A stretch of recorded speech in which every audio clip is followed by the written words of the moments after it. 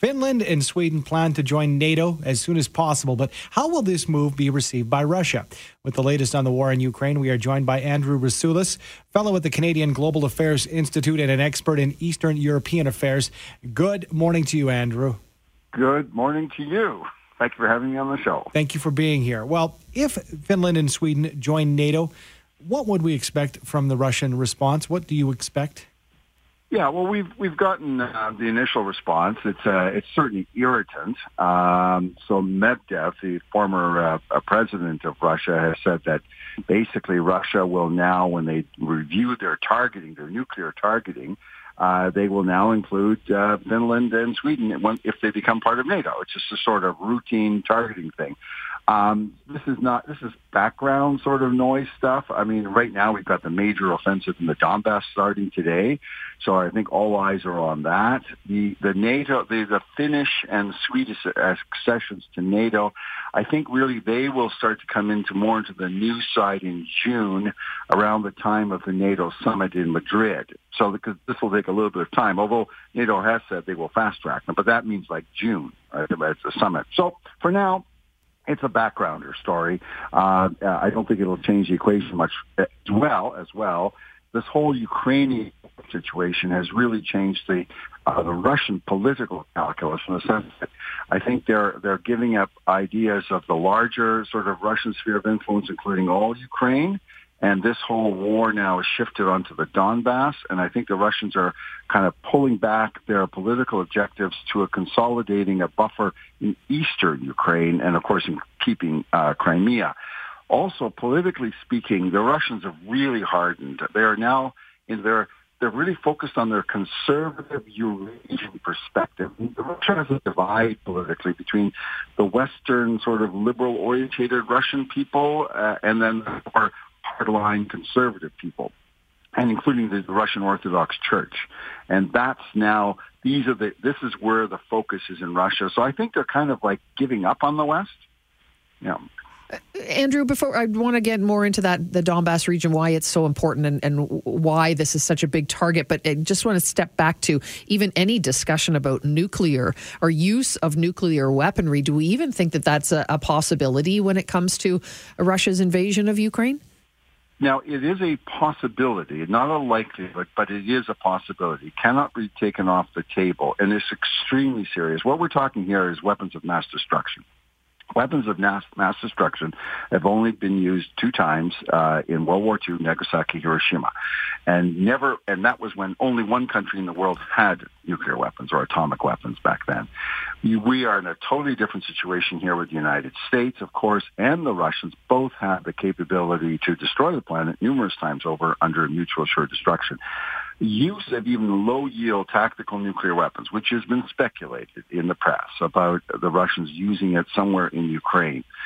It brings the matter to a level that we've never been at before, historically speaking. And it's very difficult to speculate, but I would suggest to you that really this becomes a very serious matter that will be handled by the United States and Russia, because they are the 2 superpowers. And it's a dimension that we can't accurately discuss, really.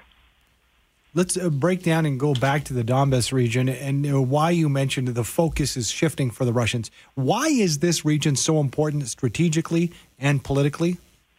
So it's the coal mining area. It has a lot of value. So Ukraine is a very rich country in terms of its geography. It's a breadbasket. It's got excellent arable land, and it also has this coal mining, this coal area in the eastern section. The eastern section is also historically the Russian section, the Russian-speaking section of Ukraine. So this is where of all the sympathies of Ukrainians toward Russians, this is where it's at, and this is where the first rebellion against the Maidan revolt in 2014 took place here. So for the Russians now that they realize they cannot, since their first phase of the war failed, to take all of Ukraine, they are now focusing on the second best option, if you will. They need a victory of some sort. So they'll take this hardcore traditionally Russian-type area of Ukraine, and basically what they expect to do is defeat the Ukrainian forces there, complete the land bridge in the south when they take Mariupol, and I think that's just a question of time, and then they can say this is victory. And on May 9th, if the timetables meet, they will declare that the war has come to an end. And I've been talking to you about diplomacy before. Well, I'm not sure there's going to be much of a diplomatic solution here. I think it's just going to be a ceasefire and an armistice, because both sides now are so entrenched against each other that it's hard for me now to speculate, well, and make a deal this, they'll do that. I think it's just kind of they're going to stop fighting at some point when they can't do any more, and that'll be that. Andrew, why do we describe this as a new phase of the war? Why is it being called that? Well, because the first phase was, from a Russian point of view, was they had a maximalist view of Ukraine. That is a neutral Ukraine, a Ukraine that recognized Crimea, as being Russia. And there was all this sort of broad issues that they were kind of soft diplomatic objectives that they were going for, assuming that they had been able to essentially remove Zelensky, or at least push Zelensky into a corner where he would negotiate favorably from a Russian perspective. And about 2 weeks ago, we were almost there when they had the meetings in Istanbul. And then, of course, that next weekend, we had the discovery of the massacres of civilians. We had the sinking of the Russian cruiser Moskva. It changed a lot of things. And the Russians also realized they don't have the military strength to take all Ukraine in a pitched battle. They thought they could do it through a special forces operation. Failed.